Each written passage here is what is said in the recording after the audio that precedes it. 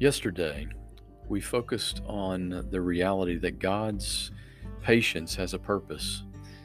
And in 2 Peter chapter 3, we saw that the primary purpose of the patience of God is repentance, leading sinners to a place of repentance that leads to salvation.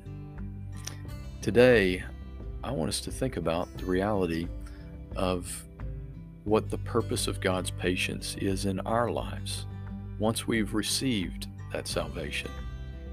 I would think that if the purpose of God's patience is redemptive in His relationship with sinners, then certainly it would have a redemptive purpose in our relationships as well. And we see this. We see this mentioned in the New Testament.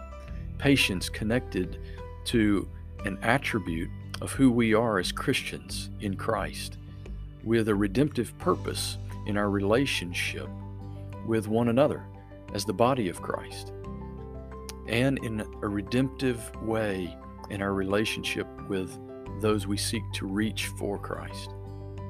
The Apostle Paul, in the book of Ephesians, wrote to the church in chapter 4, this church in Ephesus, and he wrote to them and talked to them about being the church.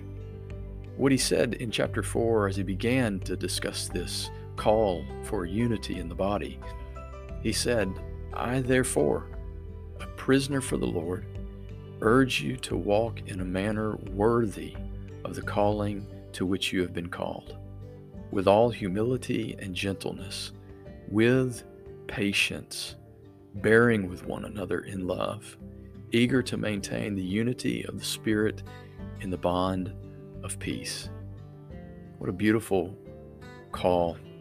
What a beautiful reminder of this purpose of patience, God's patience, in our lives as His people, of redeeming our relationships with one another, of leading to relationships that are healthy, unified, and strong, as God's patience has a purpose of leading sinners to repentance, into a right relationship with Him through faith in Jesus Christ and His marvelous grace in salvation.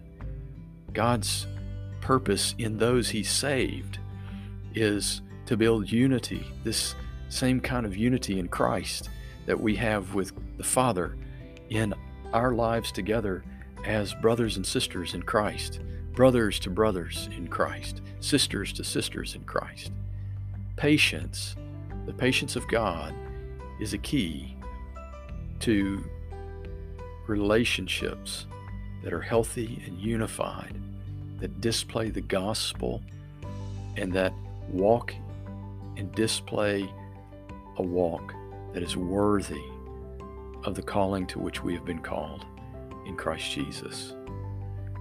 Patience. And that patience is active. God's patience is an active patience. And as we receive it in our lives, it's actively at work. Patience is the decision we make. It's something we choose to do through the strength of Christ and the grace of Christ in us. Patience is an attribute of God. And as we, in the Spirit, have the very presence and power of God at work in our lives and in our hearts, the patience of God can grow and be produced in our lives. Today, I want you to think about patience in your heart, God's patience that you've received. Where is it? What level of patience do you have? Is your patience short right now? Is it difficult right now?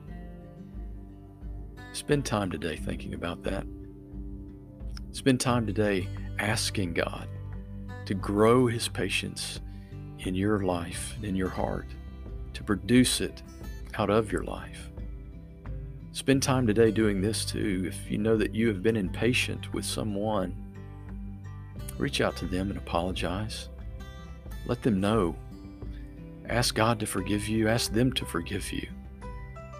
Ask Him to grow His patience in your heart, to grow unity in your relationship with other believers, to strengthen your witness for the work of the gospel.